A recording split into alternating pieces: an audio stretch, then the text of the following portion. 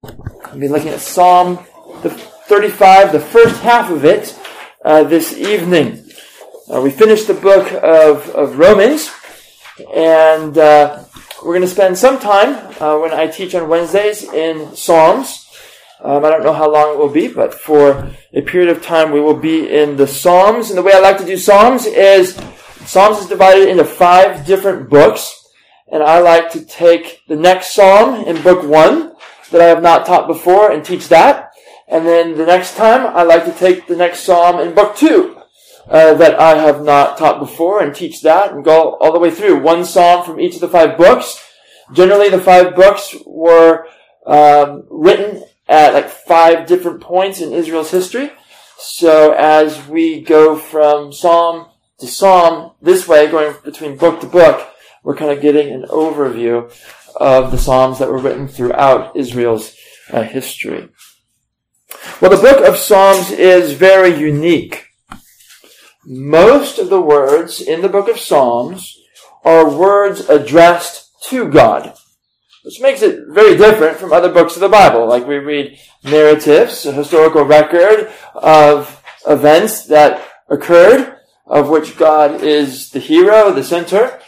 We read prophets, which are largely God's words to man, that God spoke through the prophet. Well, the book of Psalms is different.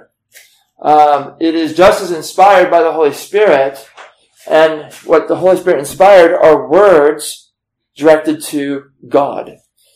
The book of Psalms was Israel's inspired hymnal. It's the largest book in the Bible. It teaches us more about God's nature than any other book. It is quoted by the New Testament more than any other Old Testament book. What I read today said 112 out of the 360 Old Testament quotations and allusions come from the book of Psalms.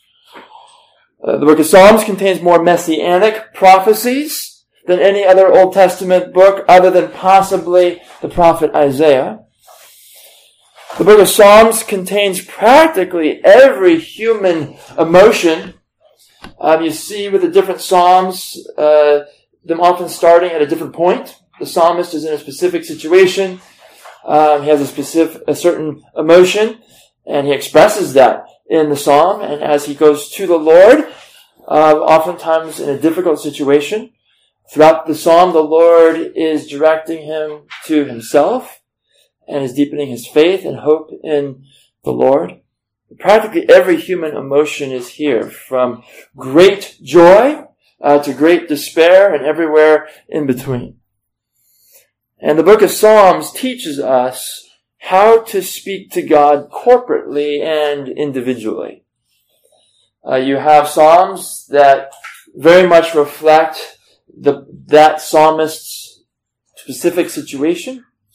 It's very personal from that psalmist to the Lord, yet inspired for our benefit.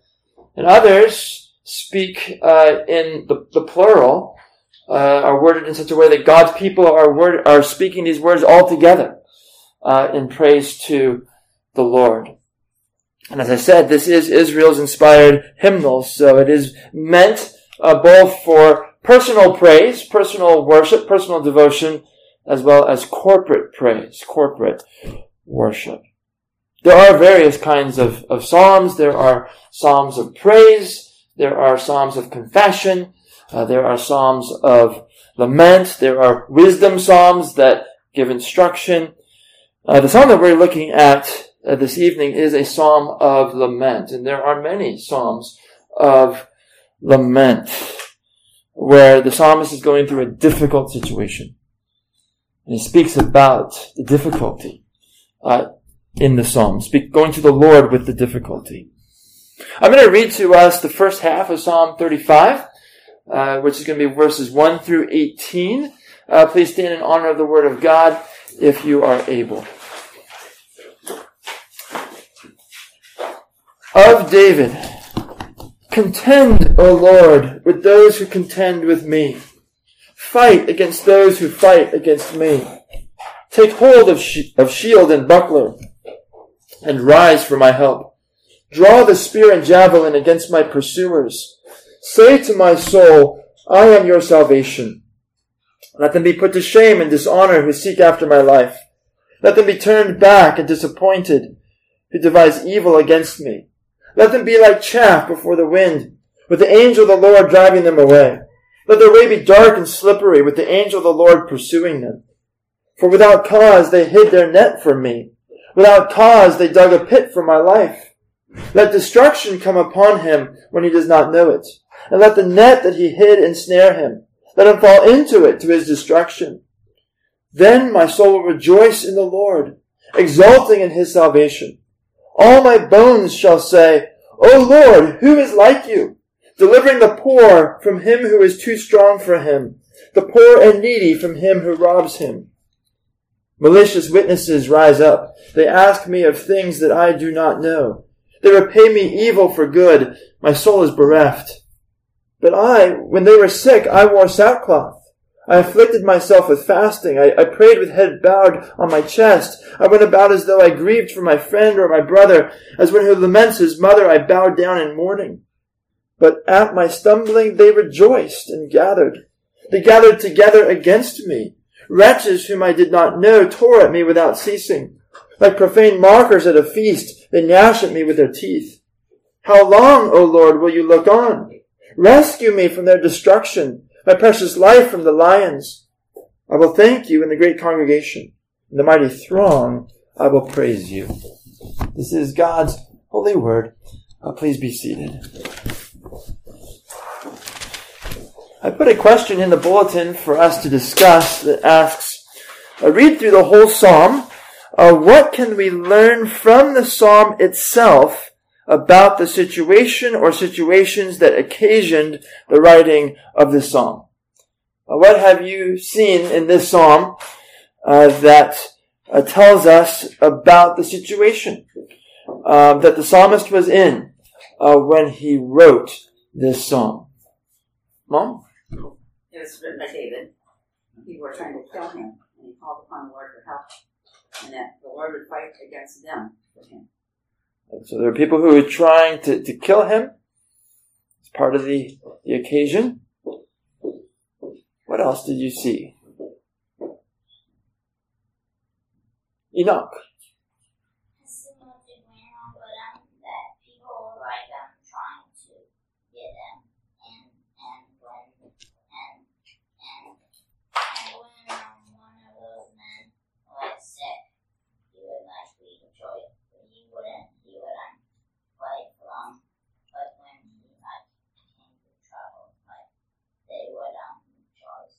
Right. He had done good. David had done good to these individuals that now have become his enemies.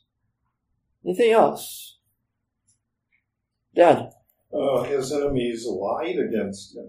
Verse 11, malicious witnesses rise up. They ask me of things that I do not know.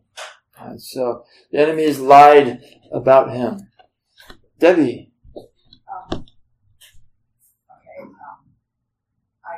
I didn't see anything to indicate that he did anything to them, right, to deserve this treatment from them. Yeah, and he actually says that they have become his enemies without cause. That he has done nothing wrong to them, but they are treating him so terribly, in spite of the fact that he's done nothing wrong to them. Anyone else? Anything else you find about the occasion? All right. How does the psalmist handle his situation differently than the world handles such situations? Mom? He relies upon the Lord to help him rather than taking matters in his own hands. And revenge against the people.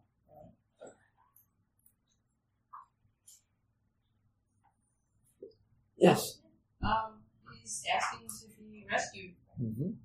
He's saying that he's done everything that I guess could be asked of him from the Lord in his honor, and that he's looking for some support.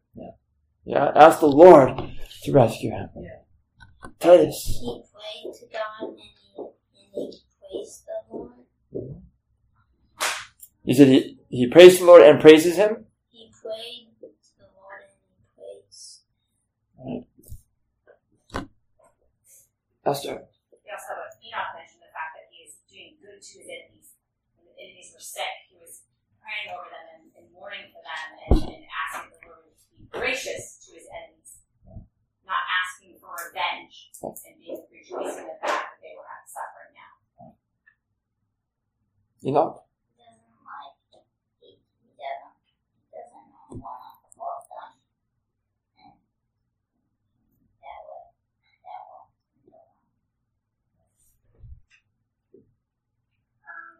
Anyone else?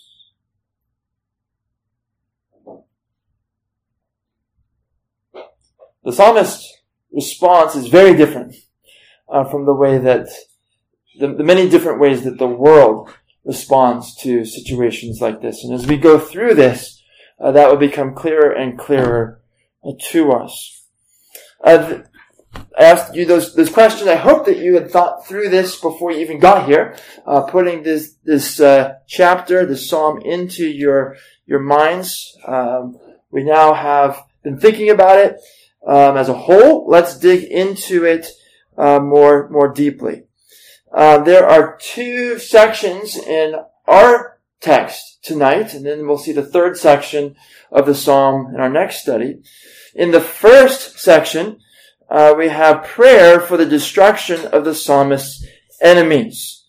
Notice, first of all, the inscription at the top who wrote this.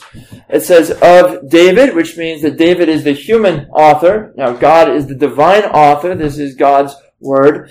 But it has come to us through the pen of David. Now, it's important to know that the Lord had anointed David to be king of Israel. I want us to go back and take a look at that in 1 Samuel chapter 16. 1 Samuel chapter 16.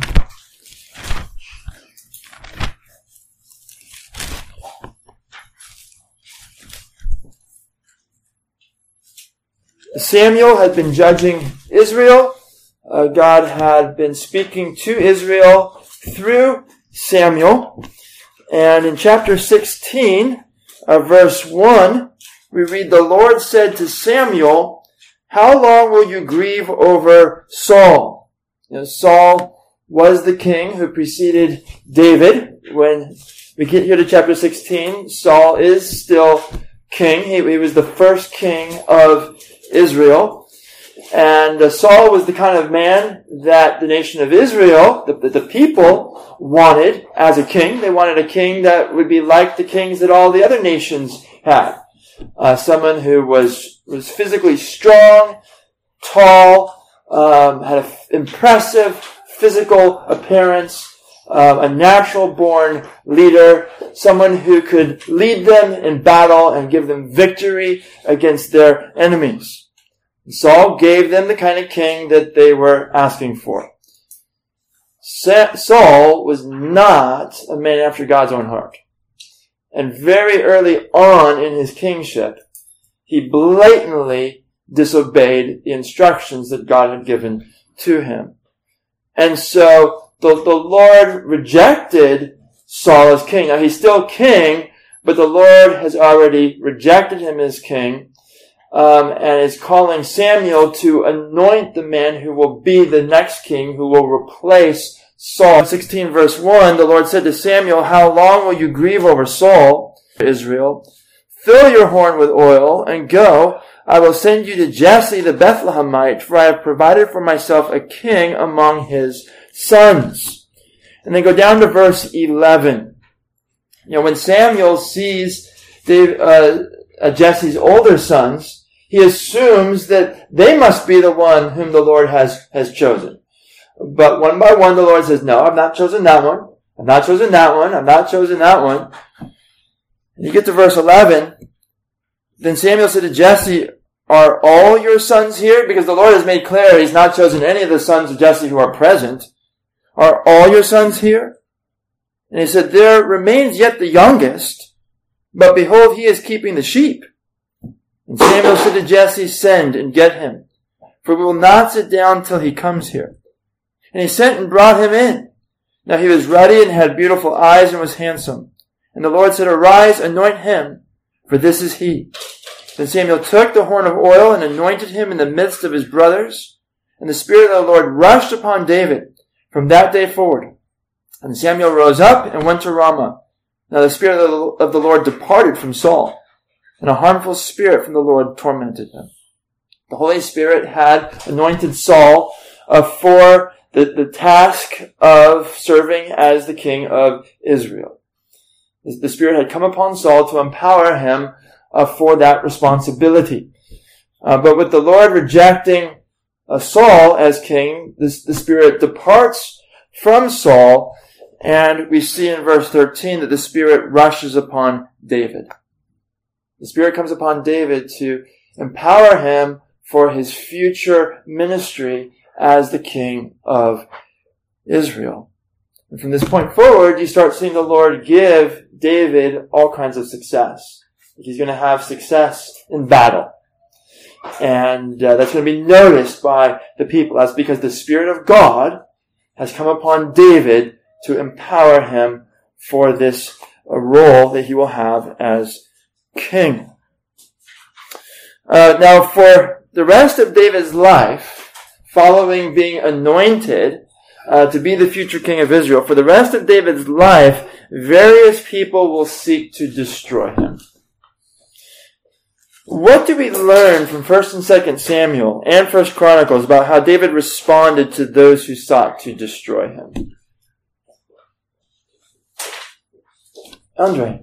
Well, there's a number of ways. When it came to people that he had relationships with, and they turned against him, he kind of had a lot of mercy from God in his heart for them. Opposed to when he's at war and he's slaying people. Yeah. But it's a difference. If it's on a personal level, he's not taking vengeance. He's not like trying to avenge himself. But if it's on a war level, then it's more of a governmental kind of soldier, like fighting, and he will go into war. Yeah. And what is an example of David showing that mercy to what we would call a more personal enemy? Daniel. The opportunity to kill King Saul. Right. He refused to do that. Yeah. Daniel, is that what you're saying? Yeah. Sorry. King Saul becomes jealous of David. And he's, on multiple occasions, he seeks to take David's life. And David refuses, even though David has opportunities to take Saul's life in order to protect his own. He refuses to take Saul's life. And what is the reason he gives why he will not kill Saul? Debbie? God's anointed. That Saul was the Lord's anointed. The Lord had anointed him as king of Israel. So David was not going to take his life. Any other examples? Debbie? Absalom. Is David's own son. After David has been on the throne for a period of time, his own son Absalom will rebel against him and try to take the throne for himself. But Absalom will actually drive David out of Jerusalem, and David will insist to his warriors that they not take Absalom's life. David had every reason to take Absalom's life.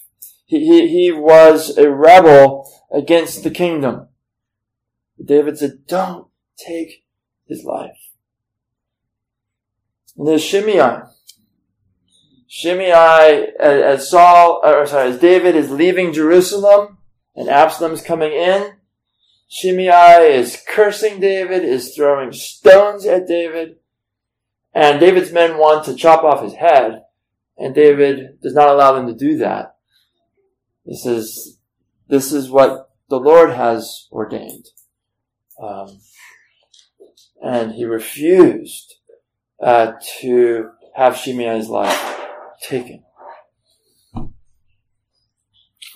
Now, as Andre said, when enemies arose against the nation, David would lead the army in battle.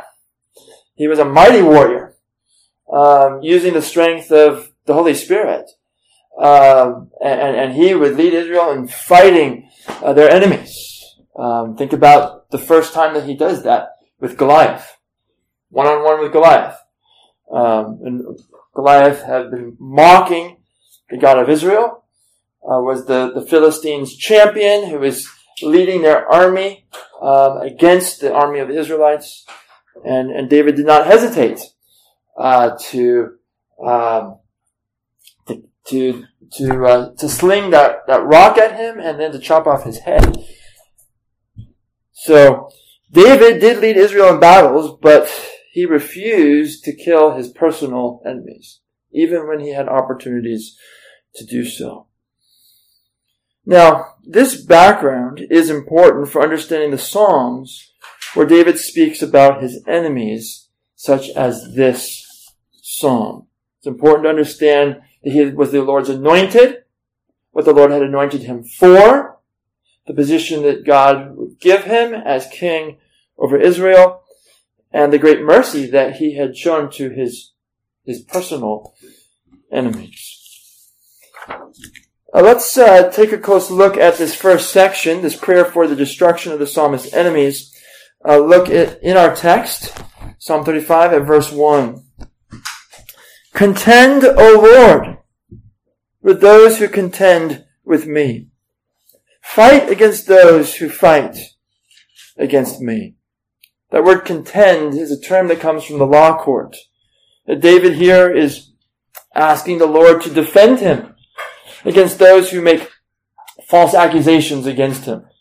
And we see later on in the psalm in verse 11 and verses 19 through 21 that his enemies were making false accusations against him.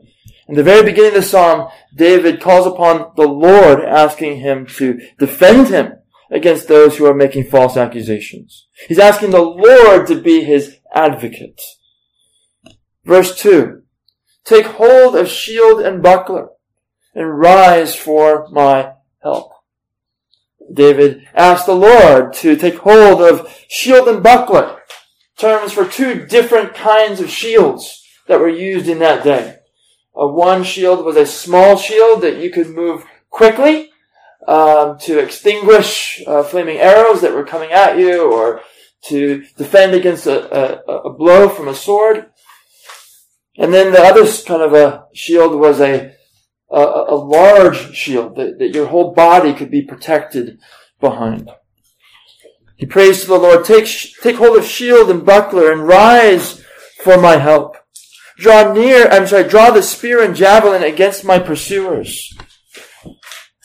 David is asking the Lord to deliver him from his enemies who are trying to destroy him. He goes on, say to my soul, I am your salvation. He asks the Lord to say to my soul, I am your salvation. We oftentimes need to be reassured that the Lord is our salvation. We need to be reassured that the Lord is with us. He's with us as our Savior. He's with us as our deliverer. David asked the Lord to reassure him, say to my soul, I am your salvation. Verse 4, let them be put to shame and dishonor who seek after my life.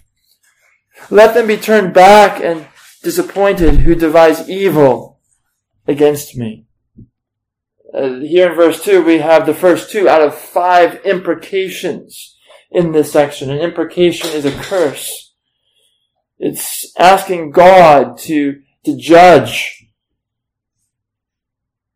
Here, to judge David's enemies, to judge the wicked. He says, let them be put to shame and dishonor who seek after my life. Let them be turned back and disappointed who devise evil against me. Now, under the new covenant, we are called to bless our enemies. In Romans 12, verse 14, we're instructed, bless those who persecute you. Bless and do not curse them. However, an attack against David was an attack against the ruler whom God had appointed for his chosen nation. Further, as king, David was responsible to administer law and justice. And so there were some key differences between David's situation and ours, and we have to recognize that when we come to imprecations, when we come to curses that David pronounces where he's asking the Lord to judge his enemies as he does here. We have to understand he was in a different situation than we are. Verse 5. Let them be like chaff before the wind. Chaff is the husk that surrounds the grain. And if you're going to use that grain, you have to first remove the husk. You have to remove the chaff. So you would thresh the grain and you'd throw it up into the air, and the wind would blow away the chaff. The chaff would disappear. You would never see it again.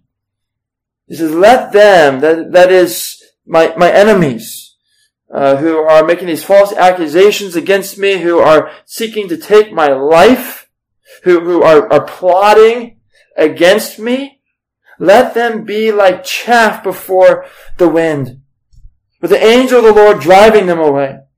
Let their way be dark and slippery, with the angel of the Lord pursuing them.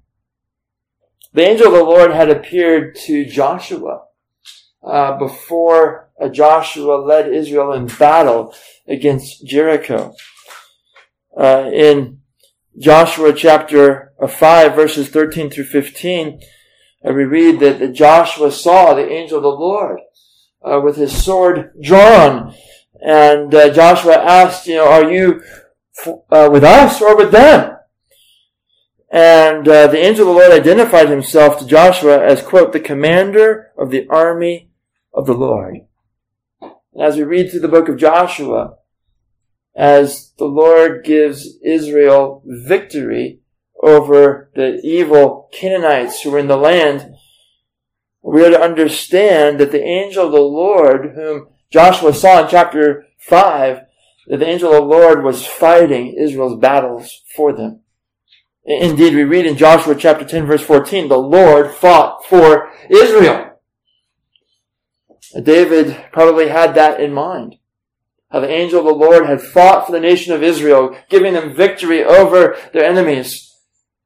And now he prays in verse 5, let them, that's my enemies, be like chaff before the wind, with the angel of the Lord driving them away. Let their way be dark and slippery, with the angel of the Lord pursuing them. David is asking that the angel of the Lord would pursue his enemies, who are also God's enemies.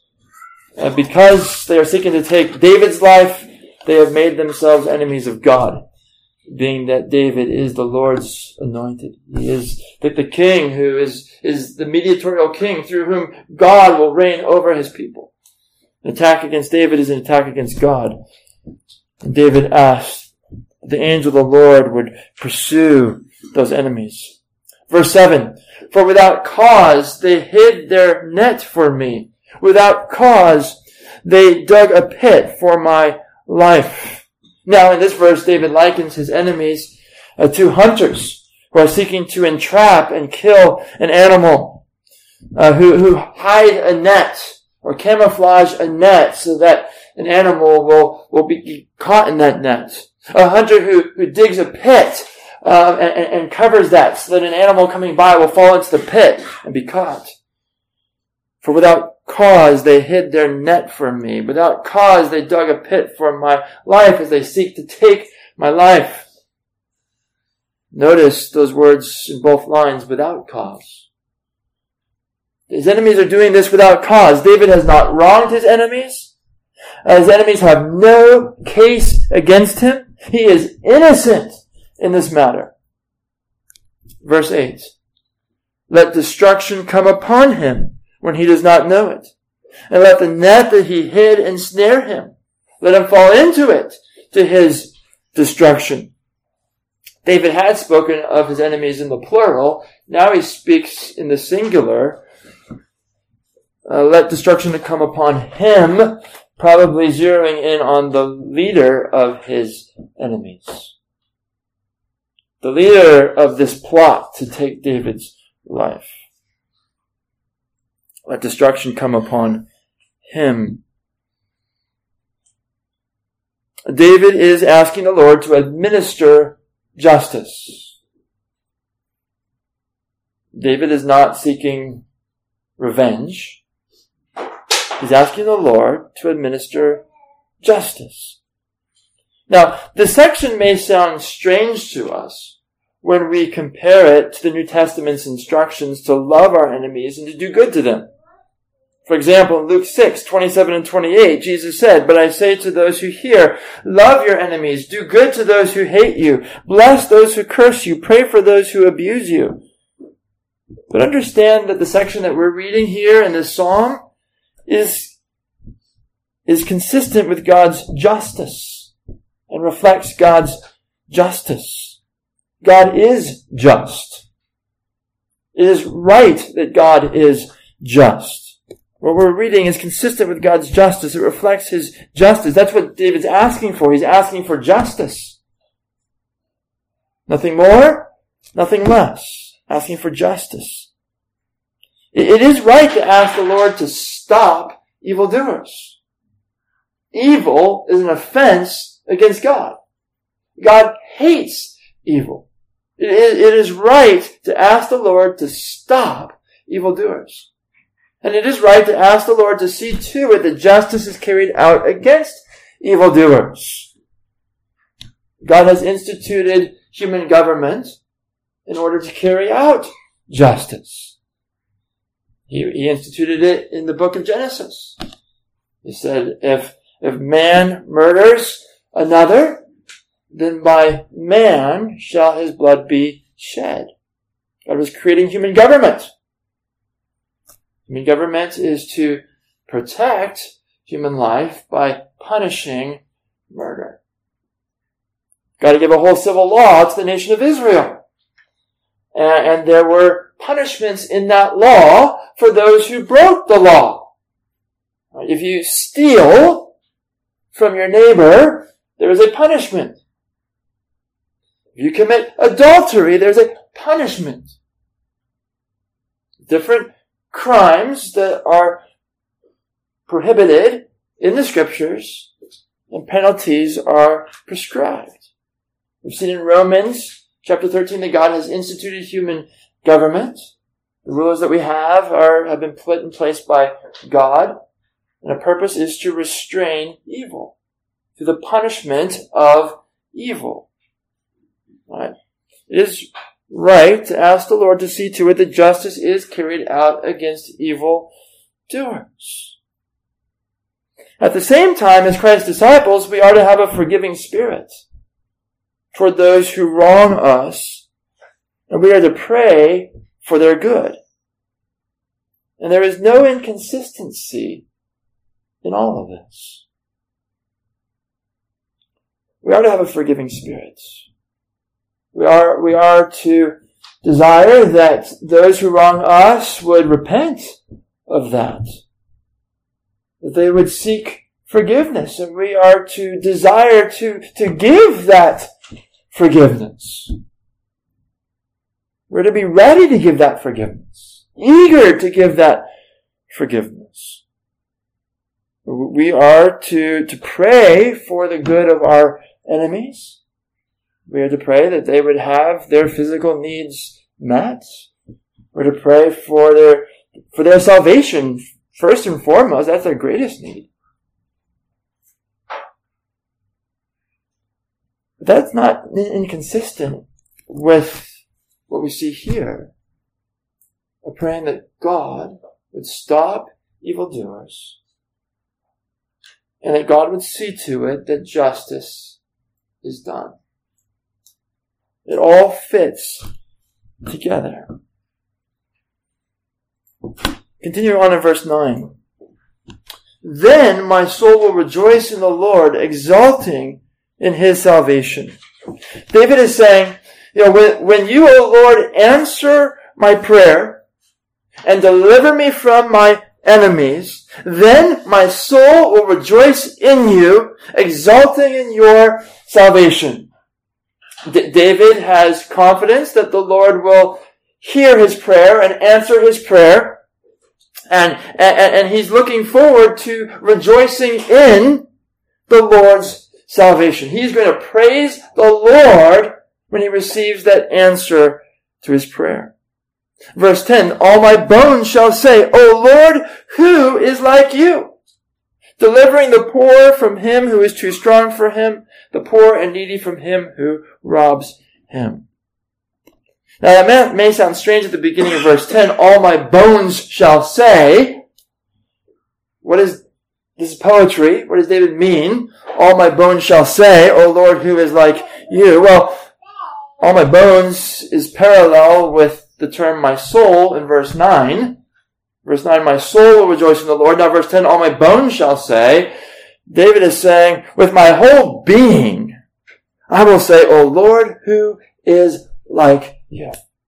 A poetic way of saying, with my whole being, I will say this. O Lord, who is like you? You notice how he understands that God's great acts of deliverance reflect the greatness of God. That he is delivered from his enemies who are seeking to take his life. No, his thoughts are going to go to the greatness of God. All of God's acts that he performs for his people reflect and speak of and show the greatness of his nature. And as God's people, when we give thanks to him, our mind is to go to what that says, what his acts say about his greatness. O Lord, who is like you? No one is like you. You are incomparable.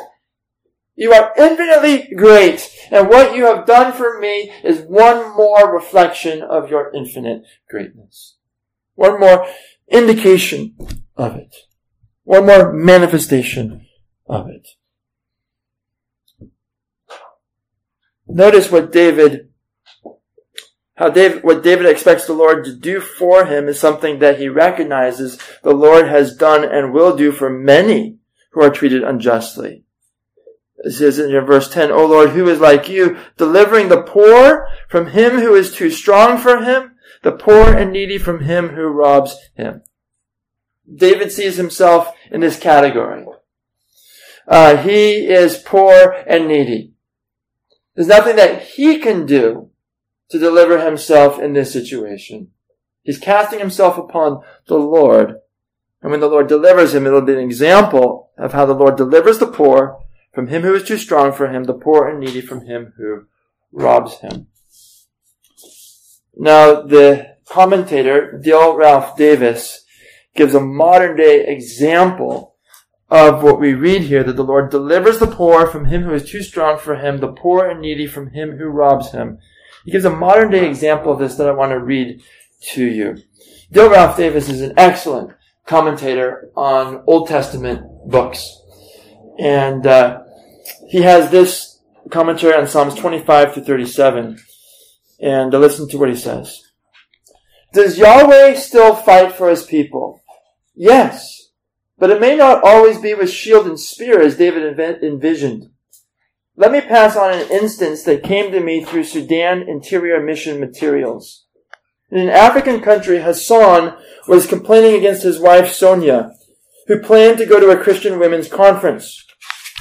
Who will cook? Who will clean? He griped. Then the blows came down on her. Before dawn on the Monday morning, Sonia quietly left for the church conference. By mid-morning, Hassan was up. He stood on the front porch and yelled, "Good riddance! See this? It is that woman's only key to my house, and she will never come in again." His neighbors saw Hassan fling the key into the river that flowed by their homes. He then stormed down the road to spend the week with his mistress. At the conference, others prayed with and for Sonia and her frightful marital situation. On Friday, Sonia returned, stopped at the market on the way home. She wanted to have a fine meal for Hassan when he returned from prayers at the mosque. She found the house locked up tight, so she began cleaning the fish outside. As she cut it open, she discovered something hard in its belly. It was a key. She hollered to her neighbor, "This looks really familiar." Her neighbor's eyes grew wide. Sonia tried the lock. The key slid right in. True to form, Hassan was livid when he came home and found Sonia inside. He demanded to know how she had gotten in. She explained about the house key inside the fish. Hassan became quiet. Sunday morning, he asked to join her at church. After the service, he told the pastor, "I want to serve the God of the Christians. He is the one who knows and has power to do what no one else can." It was an impossible piece of work, delivering the afflicted one from the one too strong for him. Yahweh fights for David, but also for an abused and beleaguered African wife. Sometimes he may fight with shield and spear, but he can also fight with fish and keys. An example of what we see here in verse 10. O Lord, who is like you, delivering the poor from him who is too strong for him, the poor and needy from him who robs him. When we have been wronged, this psalm teaches us to take it to the Lord in prayer. And when the Lord acts on our behalf, the psalm teaches us to praise him. This is what the psalms are teaching us to do. They're teaching us to go to the Lord in all sorts of situations. Here in the situation where someone has wronged us, we're to take it to the Lord in prayer. And when he acts on our behalf, we're to praise him. So that's the first section in our text. The second section is a lament for being repaid evil for good. A lament for being repaid evil for good. Look at verse 11. Malicious witnesses rise up. They ask me of things that I do not know. David is saying false witnesses are rising against him, and they're trying to get him to confess to crimes that he has not committed and knows nothing about. Verse 12. They repay me evil for good. My soul is bereft. That his soul is bereft means that his soul suffers loss as his enemies treat him this way. Verse 13, but I, when they were sick, I wore sackcloth. I afflicted myself with fasting. I prayed with head bowed on my chest. I went about as though I grieved for my friend or my brother. As one who laments his mother, I bowed down in mourning. This is some of the good that he did to those who have become his enemies. Back in verse 12, he said, they repay me evil for good. He's giving an example of how he was good to them. When they were sick, he mourned with them. Just like we're told, mourn with those who mourn, he mourned with them, and he prayed for them. He prayed that the Lord would heal them. He prayed for their well-being. Verse 15, but at my stumbling, they rejoiced and gathered. They gathered together against me. Wretches whom I did not know tore at me without ceasing. This happened when he stumbled. He talks about my stumbling, to refer to some calamity that he experienced, some calamity that he suffered, something that didn't go well for him. And when his enemies saw him face that calamity, and they saw things not go well for him, then they rejoiced. They rejoiced that things were not going well for him. They rejoiced that he stumbled. They gathered together against him when he stumbled, when he was weak. They betrayed David. David had done the right thing. He had prayed for them when they were sick. He had mourned with them when they were mourning. He had only done good to them. He did the right thing. He pleased the Lord in how he related to them.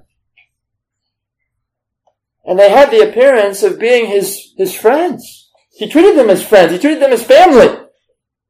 But then they turned against him when he encountered calamity. And they made themselves into enemies. They betrayed him. And David says, even men who did not know him joined the ranks of his enemies in their plot against him. Verse 16. Like profane mockers at a feast, they gnash at me with their teeth. Did they gnash at David with their teeth It means they express anger, hatred, and malice toward him. That can be expressed as they're grinding their teeth in anger and hatred and malice. Now, let me ask you, who else experienced the same sort of suffering expressed in this lament in verses 11 through 16? Who else suffered like this? Enoch. Jesus. The Lord Jesus Christ. He suffered like this. Look back at these verses and think of how Jesus suffered these sorts of things. Verse 11, malicious witnesses rise up. They ask me of things that I do not know. They repay me evil for good. My soul is bereft. But I, when they were sick, I wore sackcloth. I afflicted myself with fasting. I prayed with head bowed down on my chest. I went about as though I grieved for my friend or my brother. As one who laments his mother, I bowed down in mourning. But at my stumbling, they rejoiced and gathered. They gathered together against me. Wretches whom I did not know tore at me without ceasing. Like profane mockers at a feast, they gnash at me with their teeth. Jesus certainly experienced that. He was betrayed by those to whom he had done good.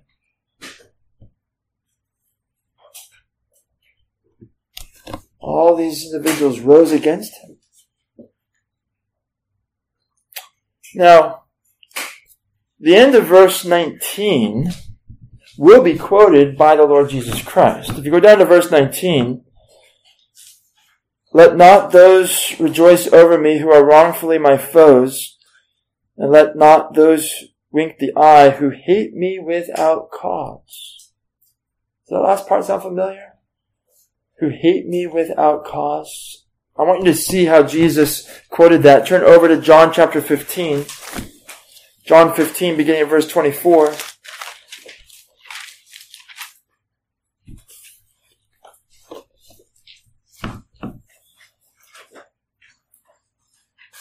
John 15:24, Jesus says, if I had not done among them the works that no one else did, they would not be guilty of sin, but now they have seen and hated both me and my Father. But the word that is written in their law must be fulfilled. They hated me without a cause. A quotation from two different Psalms, including Psalm 35 that we're studying. Jesus recognized that he suffered the sorts of things that were spoken of in Psalm 35. And you can come back to Psalm 35. He suffered those things in order to redeem us. He suffered these things in order to pay the ransom. You know, apart from Christ, we are much more like David's enemies than we are like David. David said they do this without cause, but how many times when we've gotten into conflict with people have we contributed to that conflict? Have we done wrong to the other individual? We're not innocent. We are guilty outside of Christ. And Jesus suffered the sorts of things that are described here, but to, of course, a greater extent, in order to save us, the guilty, in order to give us eternal life, in order to bring us into right relationship with God.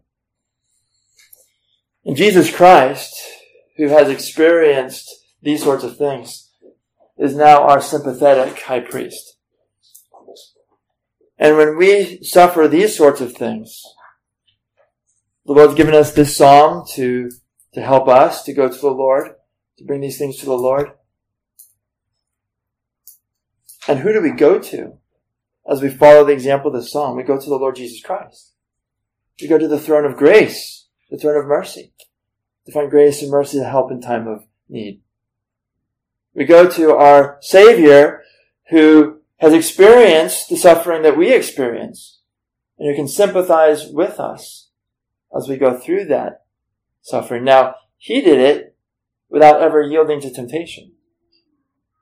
He continued to be innocent as he was so terribly mistreated.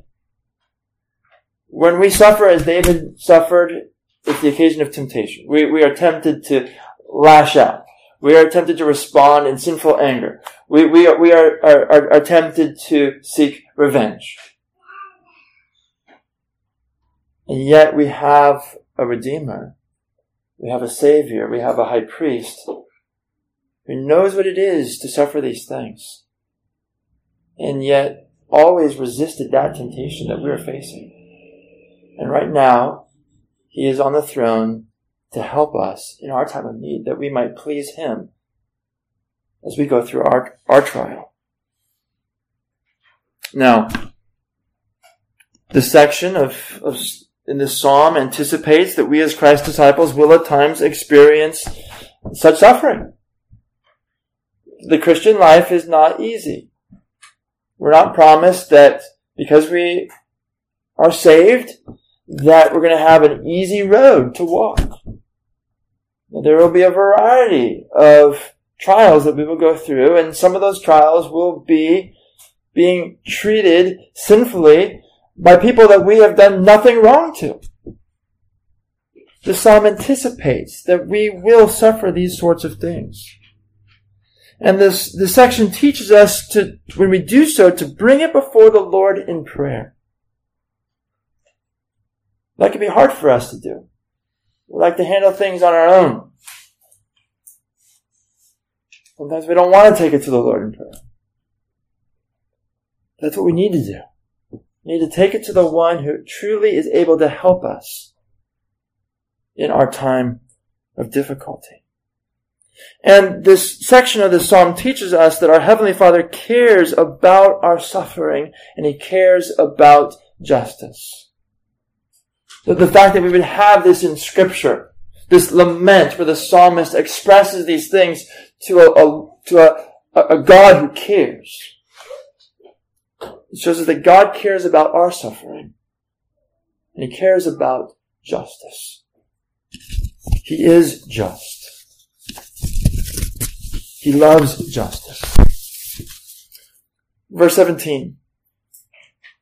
How long, O Lord, will you look on? Rescue me from their destruction, my precious life from the lions. Now, notice how the psalmist refers to God. We will see the psalmist in different psalms refer to God in different ways, using different titles for God. Here in verse 17, he uses the title Lord that's not in all capital letters. Lord in all capital letters is the personal name of God, Yahweh.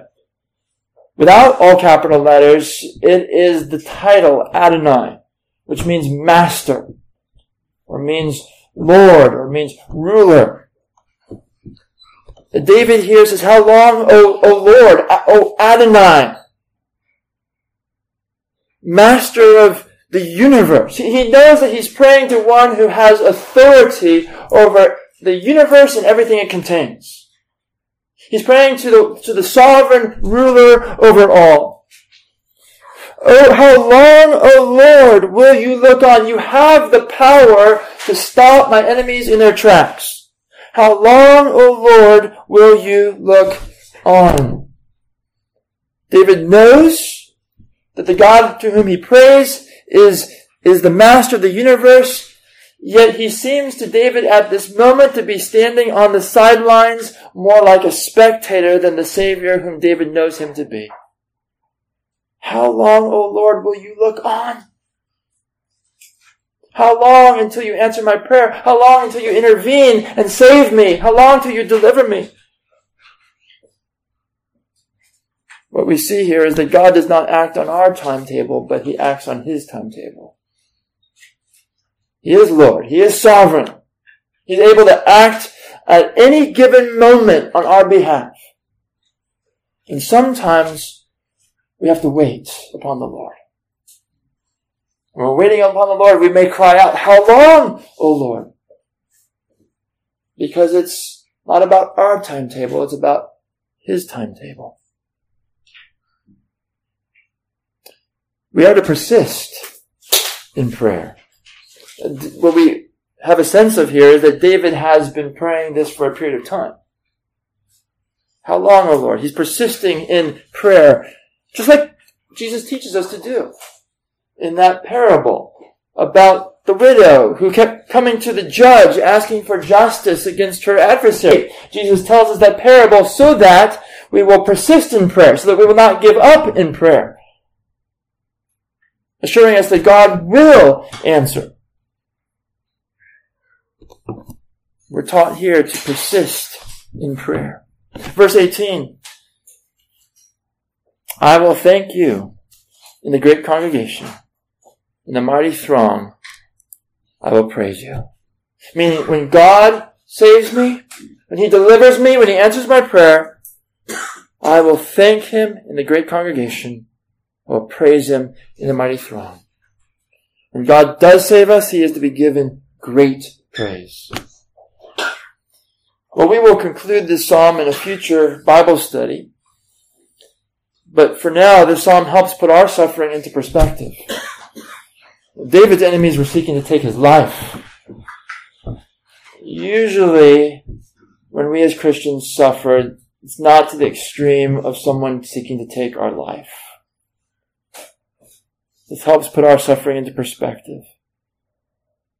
And the Psalms teach us, no matter the size of our suffering, no matter if it's small, no matter if it's gigantic, to bring it before the Lord in prayer with the mindset expressed in verse 10a, O Lord, who is like you? That's the one to whom we take our trials, we take our sufferings.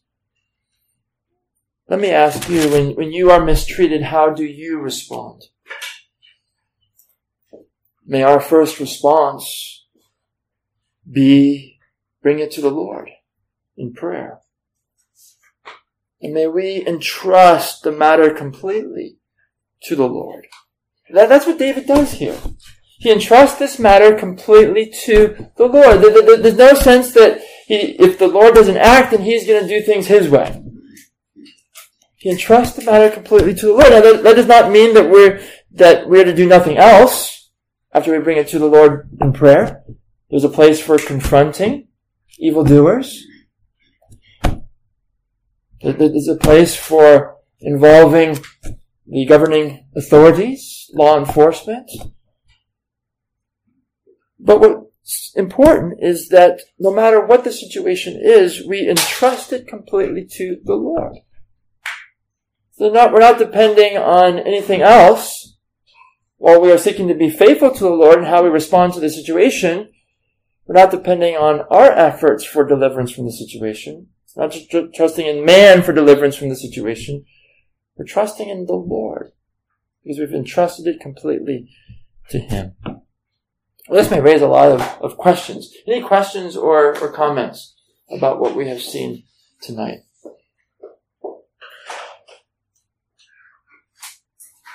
Jared. It's just amazing how you highlighted the similarities between David and Christ, and how in Christ's ministry, he prayed for his enemies, especially even on the cross. Yeah. It also highlights the guys that is just. He doesn't forget the sins of the evildoers, and that for rejecting, blaspheming, and killing the only Son of God, Israel was severely judged 40 years later. Yeah.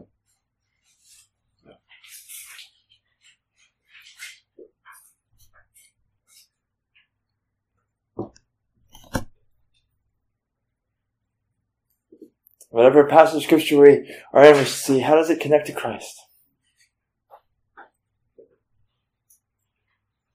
If there's nothing else, then let's close in prayer. Heavenly Father, we thank you for this psalm. We thank you that you are just. We thank you that you do hate evil and that you delight in righteousness. Lord, we thank you that you have delivered us from our greatest enemy, and that is your judgment for our sin. Lord, we were headed towards destruction because of our sin, but you have saved us from our sin. And Lord, we I thank you that we can now trust in you as our Heavenly Father when we go through trials. Lord, teach us when we go through trial, no matter how small or how big, to take it to you in prayer. Lord, use this song to teach us how to do that. And Lord, we pray that you would enable us to apply this in the ways that you would intend for your glory. We pray in Jesus' name. Amen.